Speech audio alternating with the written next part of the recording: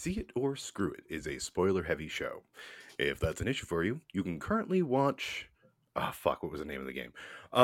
Warm Bodies on Peacock. If that's not an issue for you, then on with the show. Welcome to See It or Screw It. My name's TJ Davis, he, him pronouns alongside. I am Emily Schick. My pronouns are she and her.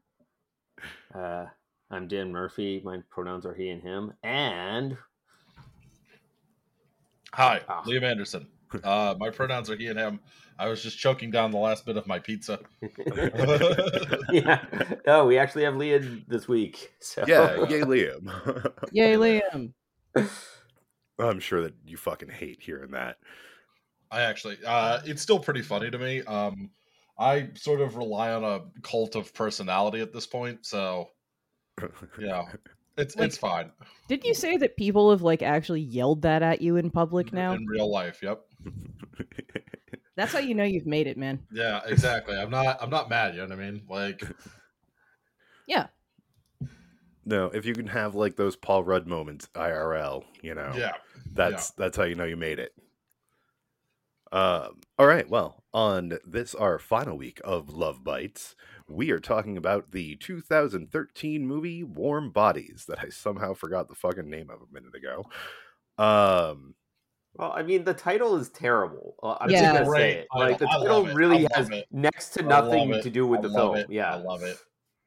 It's just it's such a goofy name for a goofy movie, and it's taken from the the book, which is taken from the short story or something. Yeah, it's based off of a 2010 book called Warm Bodies. That's based off of a short story that he wrote called "I Am a Zombie Filled with Love." "I'm a Zombie Filled with Love" is a much better title. I'm sorry. I kind of like Warm Bodies just because it's also gross. Yeah, I kind of like the gross factor too.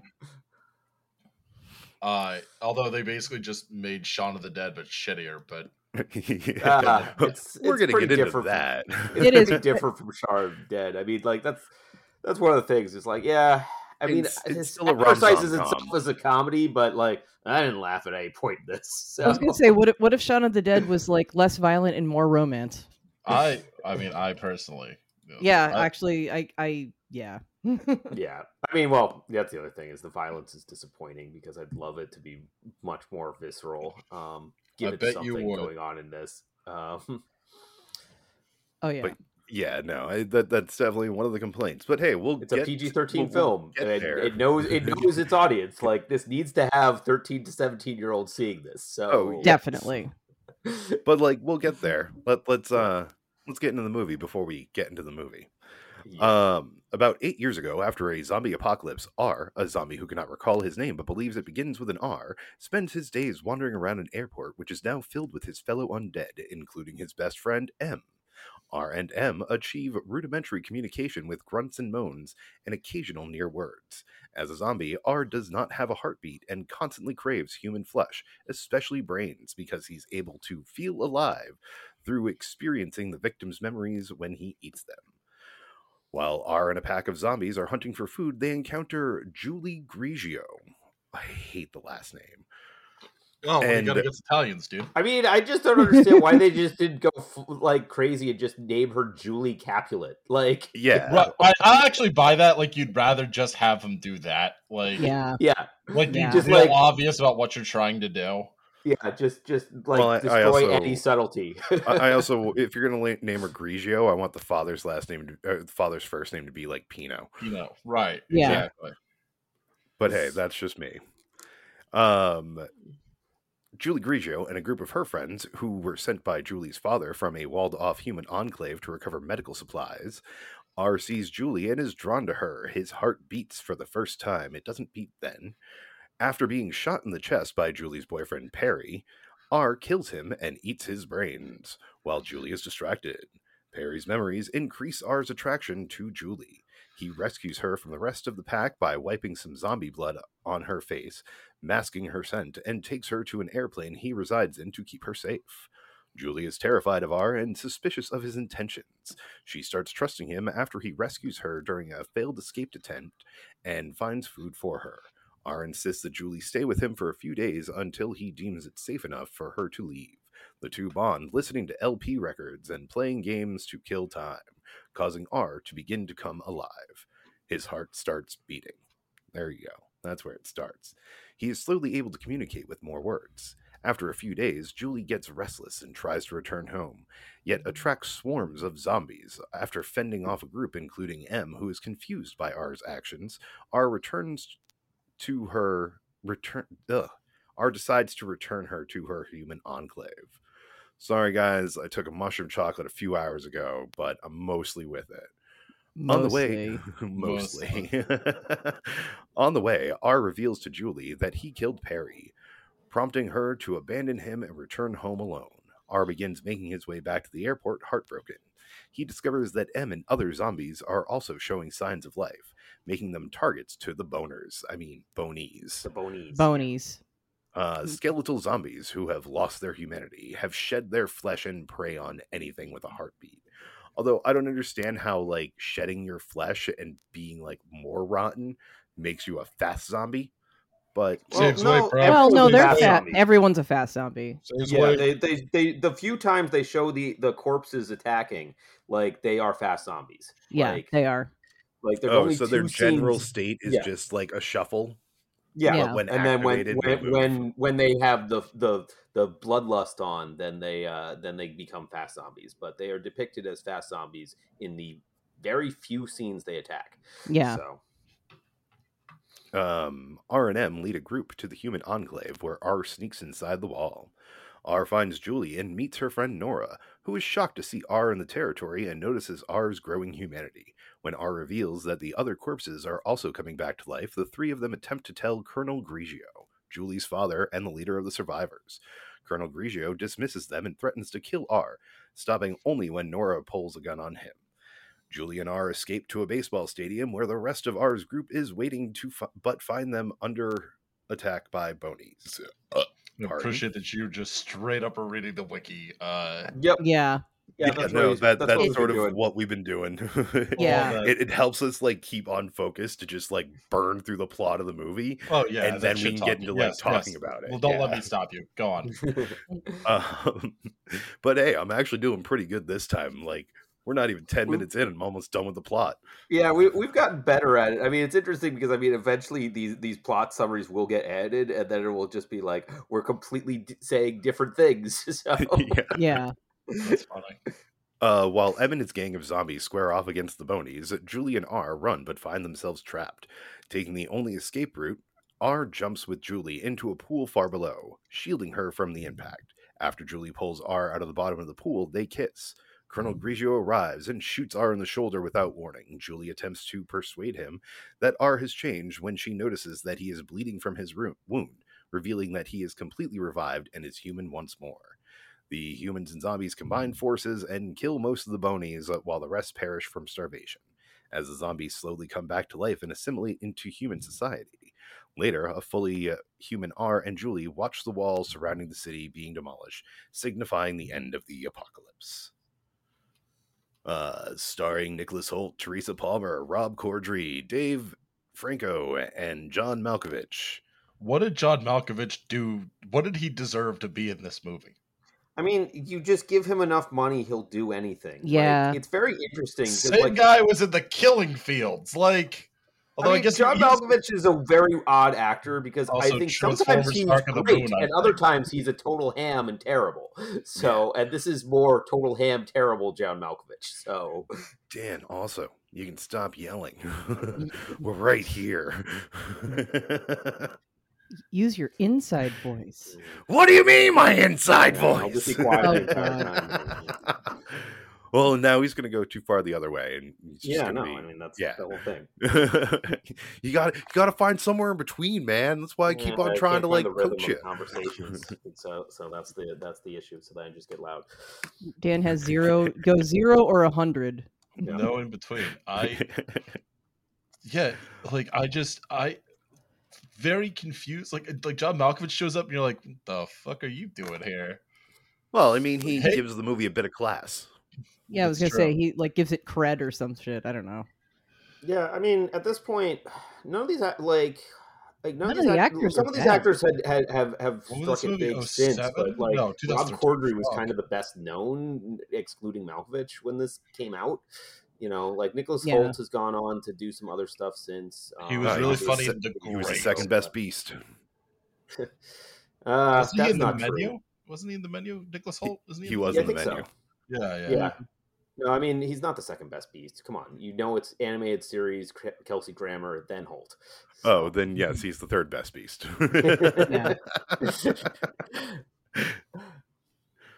Oh, yeah, but, like, people knew Rob Corddry. Like, he was on the Daily Show from, like, he was a Daily Show correspondent when this came out, so... or I think he had recently stopped being a correspondent, but like... Was he in Children's Hospital at this point? Hot Tub Time Machine came out in 2010. Yeah. Oh, yeah, that too. He was also in Ballers, which is you've never seen, is actually really good. Huh. Yeah, it's I know I've heard of it. The financial advisors of like NFL players. Like The Rock becomes a financial advisor. It's very funny, but also like very serious. And they talk about like the fact that these guys basically have no money and just a bunch of shit like goes wrong. Very good show. And I feel like it didn't get any attention. I may have to check that out at some point. Yeah. But yeah, I don't know what the hell Nicholas Hoult had been at this point. I mean, at this point, like he was. If you were British, you probably knew him, but to American audiences, he hadn't been in a lot. Oh yeah, because he got a BAFTA in 2010 for A Single Man. Yeah, no, like, but no one's younger audience. Like, basically, he was in Skins. So if you were British, you were aware of Skins, or Irish, apparently. Yeah. But otherwise, with American audiences, he really didn't break through until after this came out. So, yeah, I do want to touch upon the director Jonathan Levine for just a moment, because like the man has a type. I've seen more of his movies than I thought I had. But like starting off with All the Boys Love Mandy Lane, he starred Amber Heard as like the female lead. Pretty blonde, to Warm Bodies, right? With Therese Palmer, pretty blonde. Snatched. I think that most of his attraction to pretty blondes came from Goldie Hawn, because Snatch starred Goldie Hawn and Amy Schumer, and then Long Shot had Charlize Theron again as a blonde. I mean, okay, he's got that like Hitchcock type, It's a weird thing to focus on. Like, I mean, I guess he has a type, but like that's just also audiences in general. And, I mean, like the acting in this is fine. Like, it's fine. Like, everyone auditioned for these parts, I'm sure. Like, I don't think anyone like was just like sort of, well, maybe John Malkovich, they just threw a bunch of money at him and was like, you don't need to audition for this. But everyone else auditioned for the parts and got him. So, like, we should talk a little bit about how this is like thinly veiled Romeo and Juliet, but with zombies. Well, I mean, the main characters are R and Julia. So, like... Well, Julie. Yeah. With his best friend being M. Yeah. And, Julie's partner. Julie's partner being... Nora instead of Nurse. Yeah. Oh, I was going to say, her previous boyfriend, Perry. Yeah, no, but that should be... Yeah. Like, all the characters are named after vaguely Romeo and Juliet characters. So, which, again, why they should have went with Capulet, but whatever. But ultimately, I mean, that's the thing is like, oh God, R's just a creepy stalker. I'm sorry. Like, he's just creepy. Like, he's a zombie, man. I get that he's a zombie, but he's just like, he's just creepy for like the first half of the movie. And it's just like, the film is just like way too accepting of the fact that he's just a total creep. And it's just like, yeah, but he loves her, so it's okay. And it's just like, this is what I'm talking, like, I think we mentioned, he doesn't really love her. He just ate her boyfriend's brains, and his boyfriend loved her. Well, he has that moment of like finding her attractive, like before eating the boyfriend's brains. So there's that.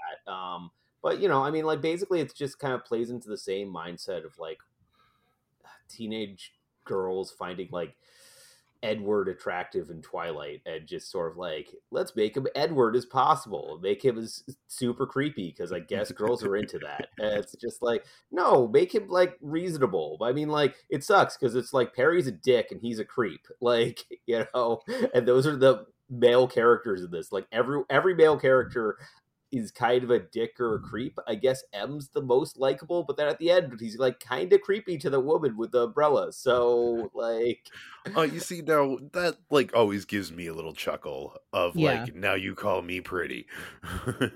Yeah, it's like, I'm not gonna lie, that shit would probably work on me. I don't know. I mean, it's just like, it's all the American. Like, I guess Kevin's fine. Kevin's just boring. But like Perry and Colonel Grigio are both dicks, and M and R are both creeps. So, I mean, that's like you're the gonna have flavors Slim of guy, I Pickens guess. zombie apocalypse. That's not wrong. But you know, that was kind of my initial reaction. Is just like, I don't like R. I find him creepy, and I don't really care about what's happening with him at all. And I don't. And Julie has like weird Stockholm syndrome attachment to him. That's like, it's called trauma bonding, Dan. Is it though? Kind of. Like, I don't know. I mean, it's, well, and then, you know, it also has that weird sort of thing of like, what is R's mental capacity situation going on? That Shape of Water syndrome. Shape of Water. Like, we need to do a better job of establishing R's intelligence, especially through Julie's perspective. I mean, thankfully we get R's voiceover, which sounds moderately intelligent, but like still his behavior, there's nothing to really suggest that he has like latent intelligence. It's just sort of like, it's almost kind of like I don't know, like phantom responses, like you know, I mean, you know, it's also just like, there is that question of like, how much of this is like him absorbing the intelligence from eating brains, and how much of this is like he's actually being cured. But you know, I mean, the ending of the film resolves that, because like clearly he is cured at the end, but his heart is pumping full time. Yeah, they do their little Grinch zoom in of his heart growing 3 sizes that day. So. Oh yeah, I've seen what was that fucking movie? The one I like with what's his? That's not really helping. Crank. Yes. How did I know that's what you could talk about? Yeah, because that also does a zoom in on someone's heart. On Jason Statham's heart exploding. Yeah. You heard it here, folks. That is a future episode of Sequelizer. Great fucking it's going to be great fucking movie. Love that movie. Yeah, totally.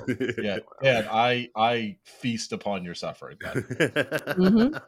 We all do. That's why you only join us like once a month, Liam, so that you can feast upon Dan's suffering. Get his fill, and then he just, comes back when he's like kind of needs a little re-up. I'm jonesing, man. I need some of that Dan suffering. Somewhat appropriate. Hey, we have fun here. Especially when we're not even 20 minutes in, we're already like looking for shit to talk about. I was gonna say, I mean, we totally could, but like, honestly, so being the lone person here who was at one time a teenage girl, much like, guys always kind of have that teenage guy thing. Yeah. That like teenage girl sappy bullshit doesn't really leave you. For like, I managed to get fully absorbed in the Twilight books when they were new, and it's like, this is terrible. Why am I reading this? And I can't stop myself. So yeah, like this kind of shit like still works on me. It's fucking like, I should probably feel a little ashamed about it, and I do, but I don't know. It's so it's like I know that there are lots of parts of it that don't really work, but like it's so cute and it gives you hope and like it's so sweet and look at the power of love and oh god. It is really cute if you can just like completely turn off your brain. I know. Like, that's the whole point of this movie though, right? Like estrogen is a really good way to turn off your brain in these kind of movies.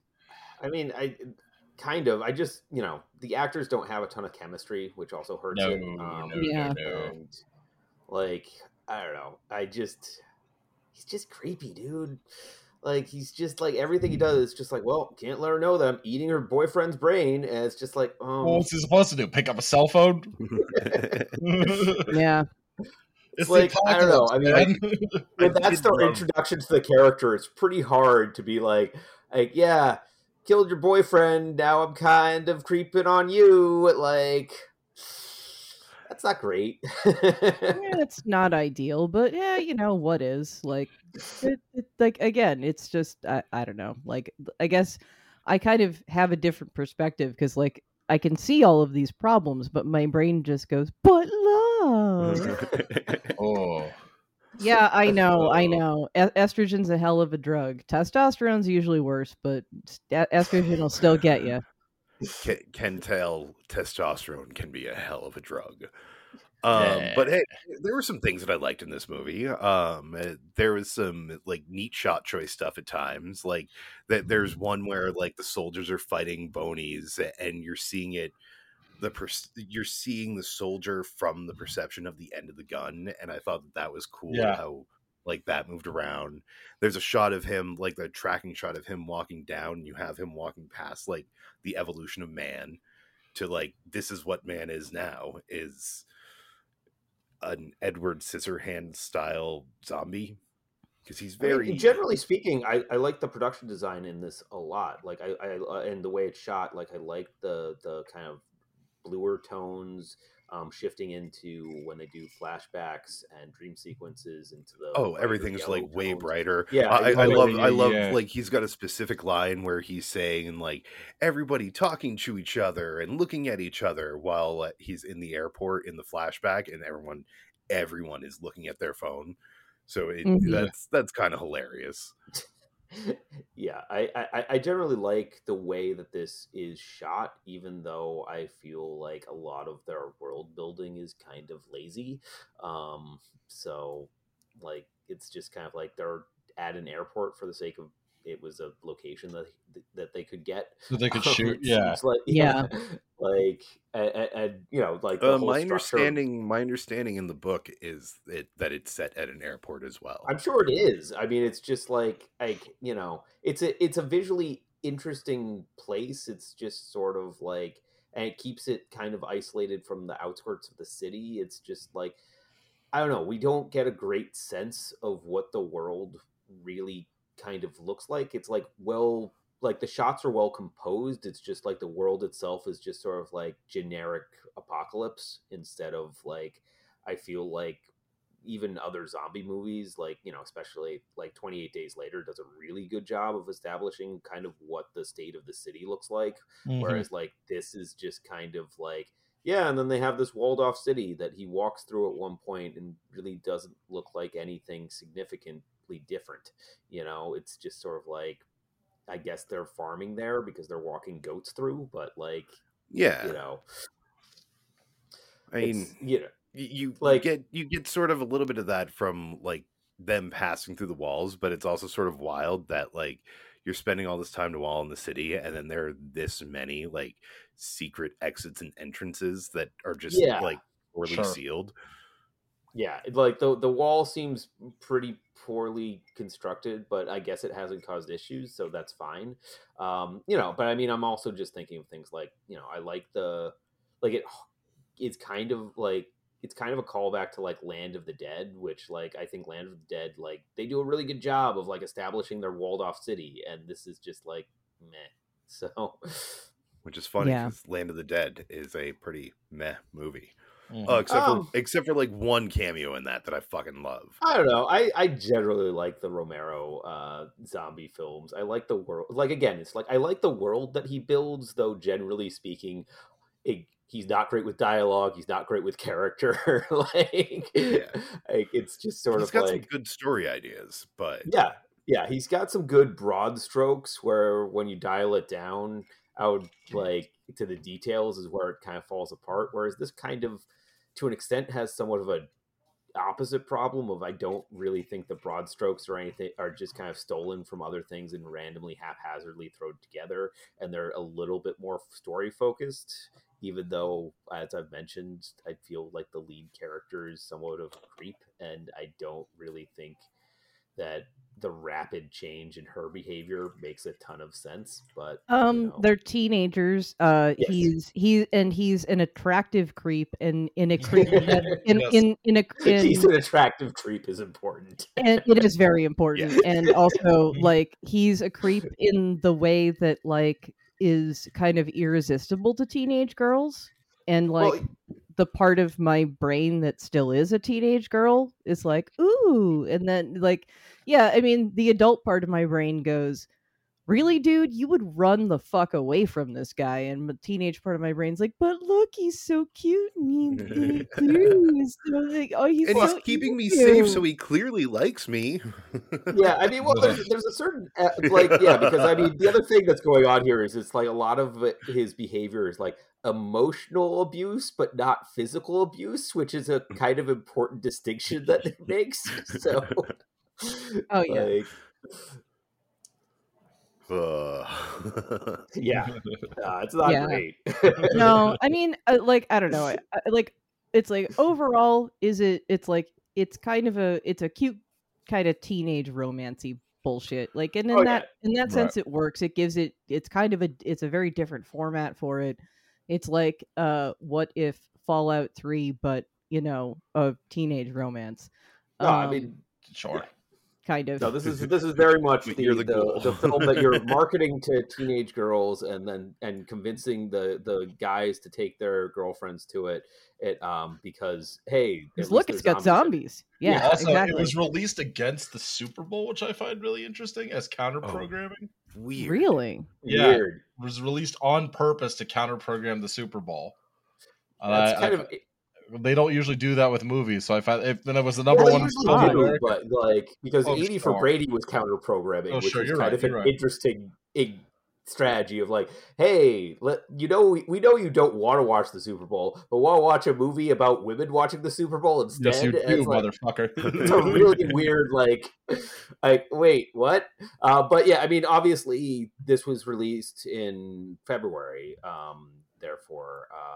To capitalize on Valentine's Day to an extent, so like wanted to have a couple weeks of play. So yeah, what was the exact release date of this? February 1st, 2013. Okay, at least that was the US release. Well, yeah, looks like it had fuck the rest of the world. Yeah, it's a fuck them. We don't care about them. It premiered in Rome on January 16th. Why? Yeah, what? Okay. What? Like again, like Nicholas Hoult was definitely better known to British audiences. So I mean, like that's true, but still, that doesn't. No. It doesn't explain that at all. That's so bizarre. I don't know. Maybe like this is the kind of thing. Like maybe it's like if you're anything that has any romantic plot, it plays really well in Italy for some reason. I mean, I guess it kind of makes sense. Romeo and Juliet. Maybe they did it in Verona. That would be funny. That would be funny. Oh, that would be super funny. Yeah, no, I mean, and that's the thing is like it has its like forced balcony scene and like some of the other like iconic scenes from, or at least iconic ideas from Romeo and Juliet. I mean, it's weird because it doesn't really kind of follow like the plot that much. Kind of like M being there and just being like, bitches. Just like that classic line from Mercutio.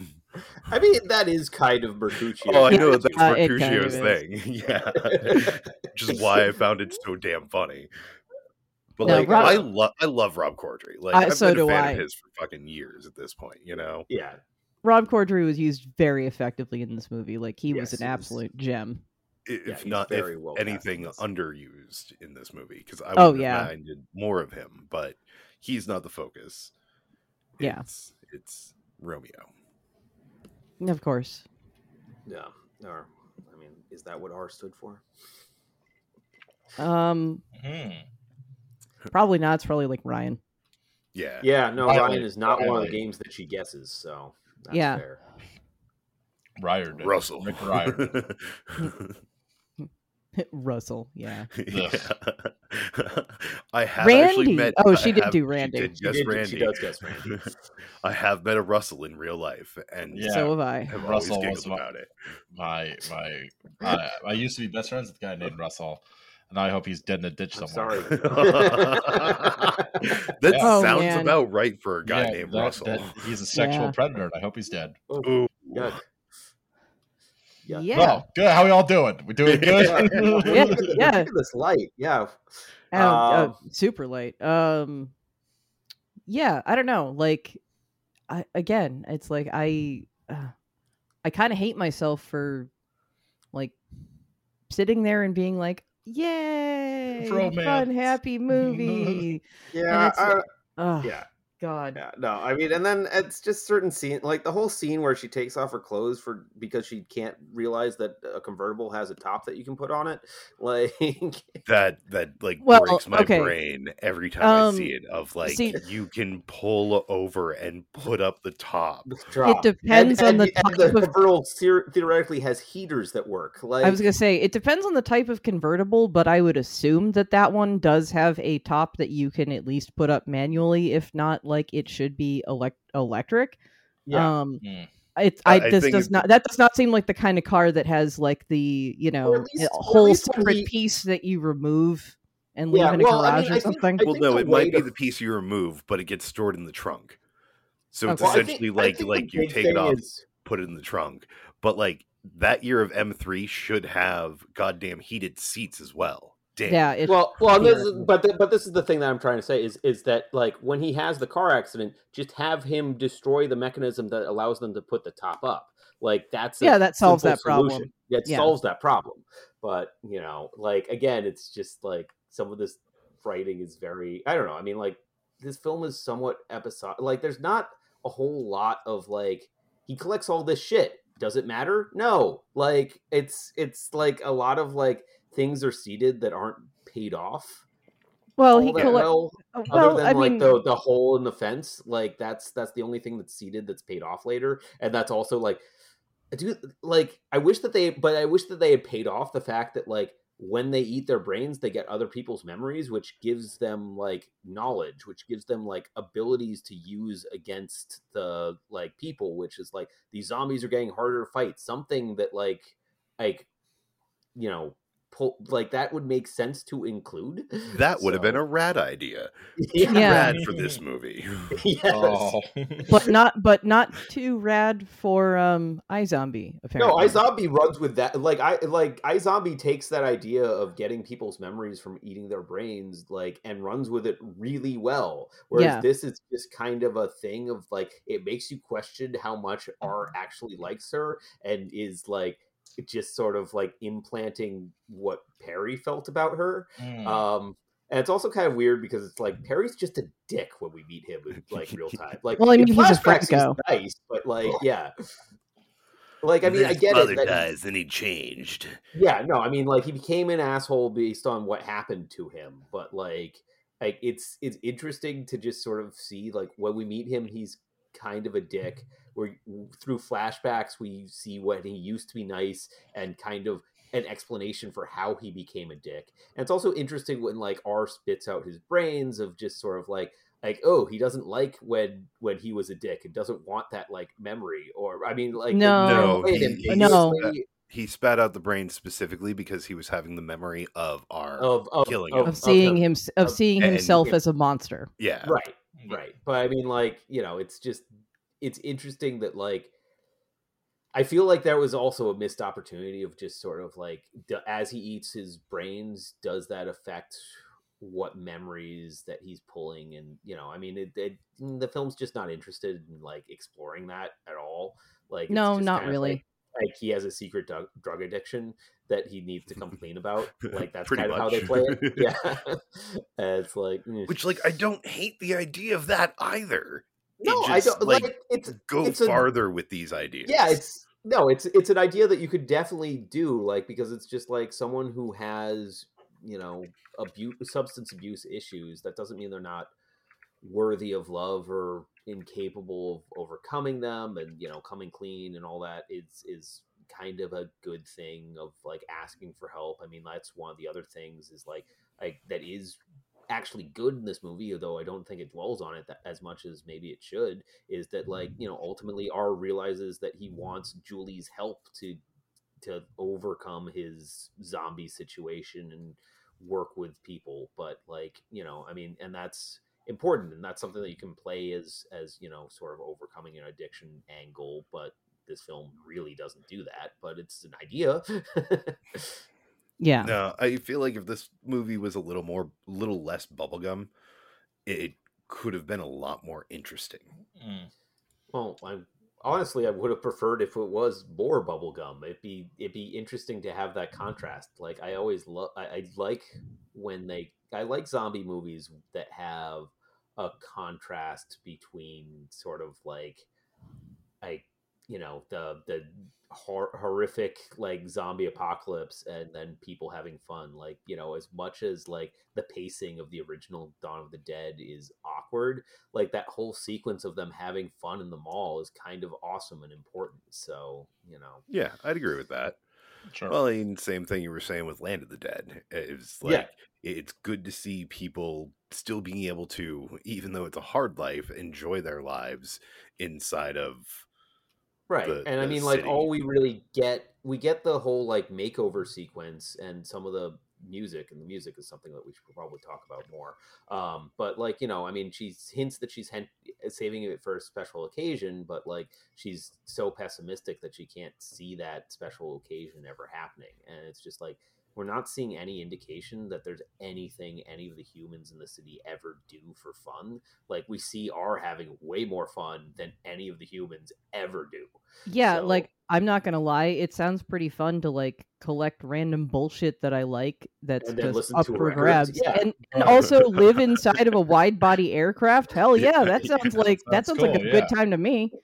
Yeah. So I mean, you know, and then like I said, we should talk. Like the music is weird because it's the other thing we were talking about. I think it was with the trip we were talking about the fact that it's just like you're taking music to evoke an emotion rather than tying it to characters, which just seems lazy to me. And this film definitely does that, of just sort of like, here's a song that makes you feel like this. And that's the way that we want you to feel. We're not going to do anything with the narrative to make you feel that way, but we're just going to play this song and hope it works. Well, actually, the Pretty Woman song is probably the one that is like most tied, I think, to the action and what's actually going on with the characters, because you know. Yeah, well, I mean, it's a joke. The character specifically says, "What? I thought it was funny." Yeah, like it is. It's fucking hilarious. Funny, but that's the movie's attempt at humor. Like in general, I didn't feel like most of the humor landed in this, but that landed well. It has attempts. Yeah, this one has attempts. Like it's not bad. Like I feel like we're being really harsh on this flick for no good reason. Like we are not the target demographic for this movie. We're not the target demographic. I think is like what they're promoting to 17 in 2013. Yeah, but what they're promoting to that audience, I think, is also problematic. Yeah, because it's just like R is not someone you should be interested in. R is a problematic human. So this is hardly the first movie to make you feel that way, though. Come on. All right. Oh no, it's not. It's not even Romeo and Juliet with a happy ending, because the ending technically isn't happy. Oh, the ending's totally happy. The apocalypse ends. That part of the ending is happy. Yeah, Romeo and Juliet's ending is not happy. Yeah. Oh yeah.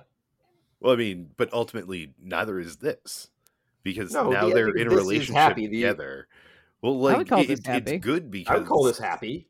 Like this is totally a happy ending. Like R is completely reformed, even though we don't see it, but it's implied that he's completely reformed, and therefore somehow not a creep, though. I mean, that's not how things really work, but whatever. That's what the film promotes. And the apocalypse is over. Like, I mean, that's a happy ending. They got rid of all the shit zombies and kept the good ones who are slowly turning back into humans. And Rob Corddry gets to like hilariously hit on women once again. Yeah. Be creepy. yeah. No, he gets to be creepy, and they play it like a joke. So it's fine.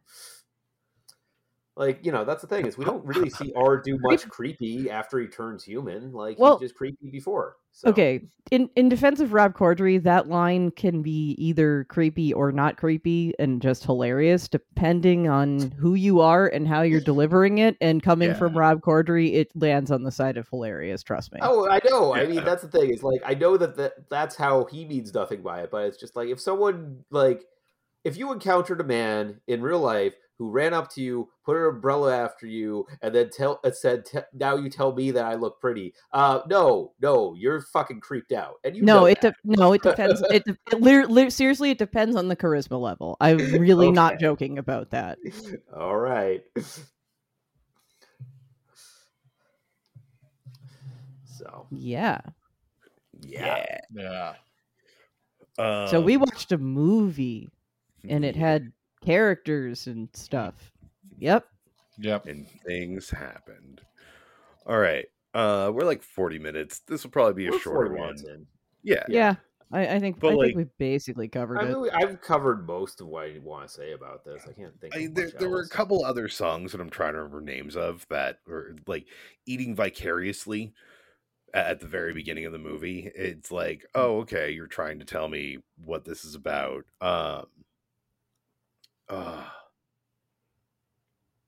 It might be called R Shot Alive.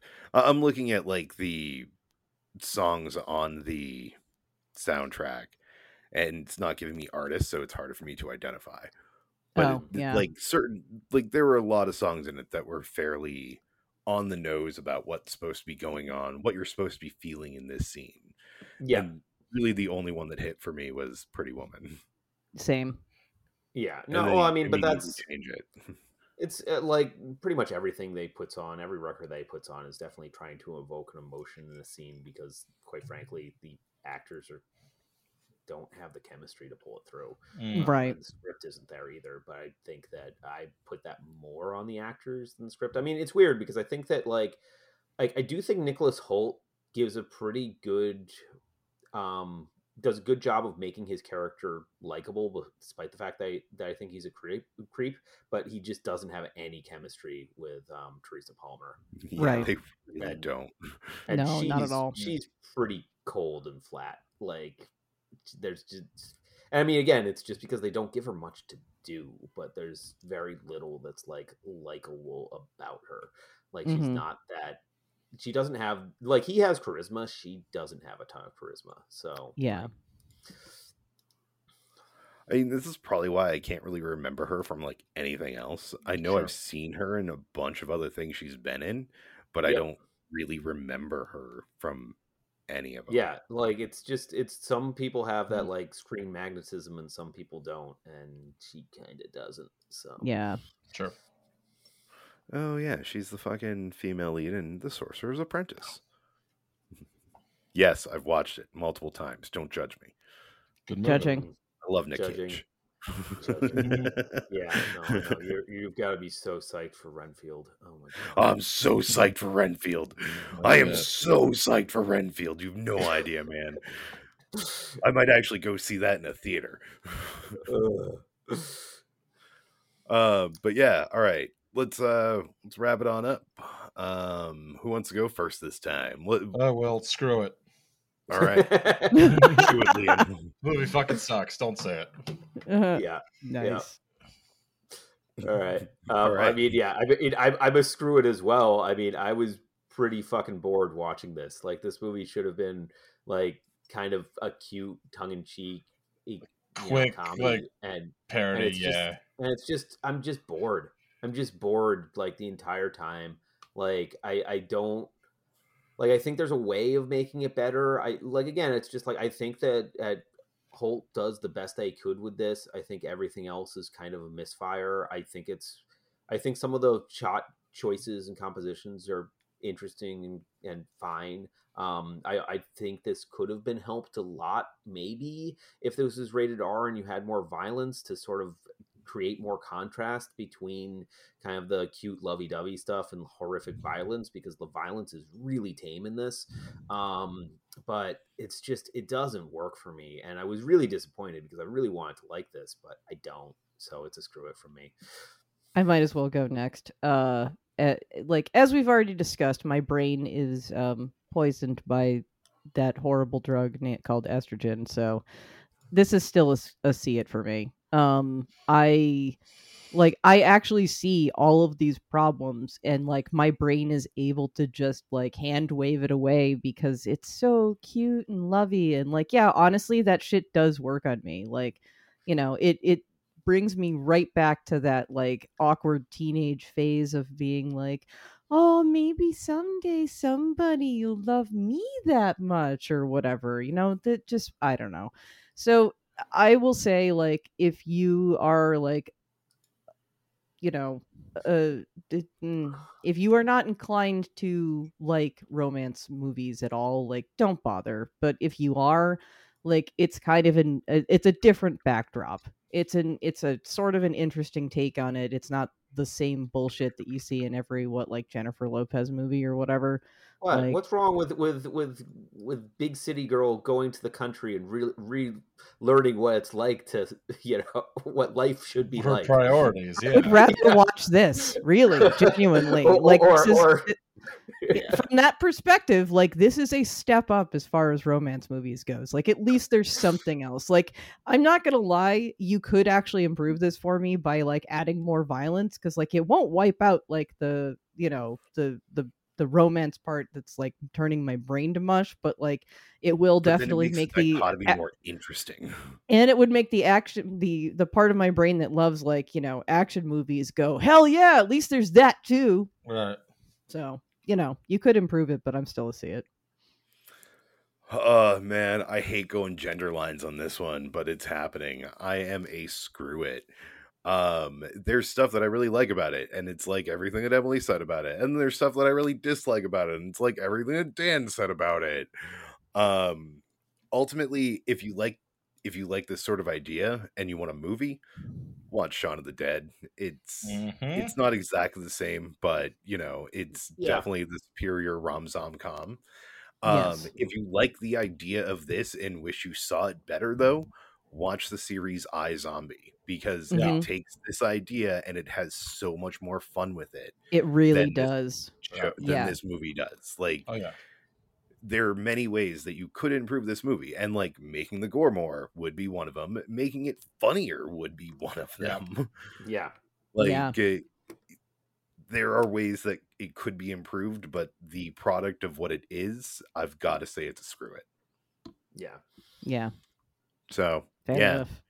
Yeah, sorry. It was gender lines this time, and it wasn't meant to be, but that's what happened. I'm not at all surprised. Like I said, I know that this is not a good movie, but my brain still was like, ooh, yay! But hey, my highest recommendation coming off of this is with a female protagonist, and it works so much better. Yeah, no, I agree. iZombie's fucking amazing. Just watch it. Like, it is so much fun. Is I was disappointed that this did. That's the other thing, is I kind of wish that we got Julie's voiceover. Like, I kind of wish this played it more a little back and forth. Yeah. I think that could have been a lot more fun. So. Absolutely. Instead, you've got to start off with a male protagonist and have the damsel in distress, a la Passengers. This is not Passengers. I mean, it's not that far off from Passengers when you look at it. I mean, like, he actively prevents Julie from dying. Like, like in Passengers, she was fine if he doesn't do anything. Yes. So, all right. So yes, Passengers is worse. Passengers should have been a horror movie, but it wasn't. Yeah. All right. Liam, pitch your stuff. Hi. I listened to Well, There's Your Problem. Listen to 10,000 Losses. Listen to Lions Led by Liam's. Thank you. I figured it's yet another show you've cooed. Joe does most of the work, though. So yeah, Joe does most of the work. Yeah. So. I think I'm great though. so do we, man. That's why you're here. The important thing, yeah. All right, Dan, pitch your thing. You can check out my webcomic at withfetus.com. It actually updated this past week, so first time in like 4 months. So maybe that will be more regular. I don't know if my Facebook liked the update, but I like the update. Emily, pitch our other thing. TJ and I have another podcast called New England Beer Reviews. It is just the two of us, which is very unfortunate for you, but it's a real fun, different kind of crazy where we talk about beer and pop culture and stuff. So yeah, check that out. And stuff. But we've been Cedar Screw It. I've been TJ Davis alongside Dan Murphy, Emily Schick, and Liam Anderson. You can check us out on Facebook, Twitter, as long as that still exists. You can also see what the fuck I'm watching as long as I remember to update it on letterboxd.com/SIOSI. Speaking of the initials of our show, we also have a Patreon at patreon.com/SIOSI.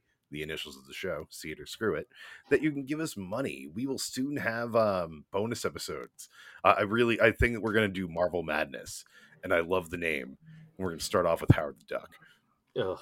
Yeah. Suggesting Howard the Duck. But, all right. You did it to yourself, Dan. This is your own fault. I didn't want to watch whatever. Like, what did you suggest? You suggested something else that was like, ugh, I don't really want to watch that. I think it was like, I'm sick of watching Blade, but Blade is definitely a better movie. If we're going to start like the modern surgeons of Marvel movies, we start with Blade. We don't need to do that. Well, yeah, we do. So we can talk about Blade 2. Okay. Talk about Blade Trinity. Okay. I surrender. Blade Trinity is weird because it's just like the scripts and the quality of the films. The quality of the scripts, the quality of the finished product don't often align with each other very well. So no, Blade 2 has like one of the worst scripts, but I Blade fucking 2 love might have the worst most. script of the entire series, but I think it's the best film. So. Yes. All right, save this for the bonus episodes, dipshits. Right, bonus episodes. So check it out soon. I think we'll be starting off the low price of $3 a month. That'll be like a monthly bonus episode, and you can look at my spreadsheet. Yeah. Oh God.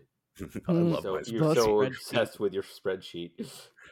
But anybody got a final word? Don't see this fucking movie. Have a good night. That's good. Nice. Bye. Bye, everybody.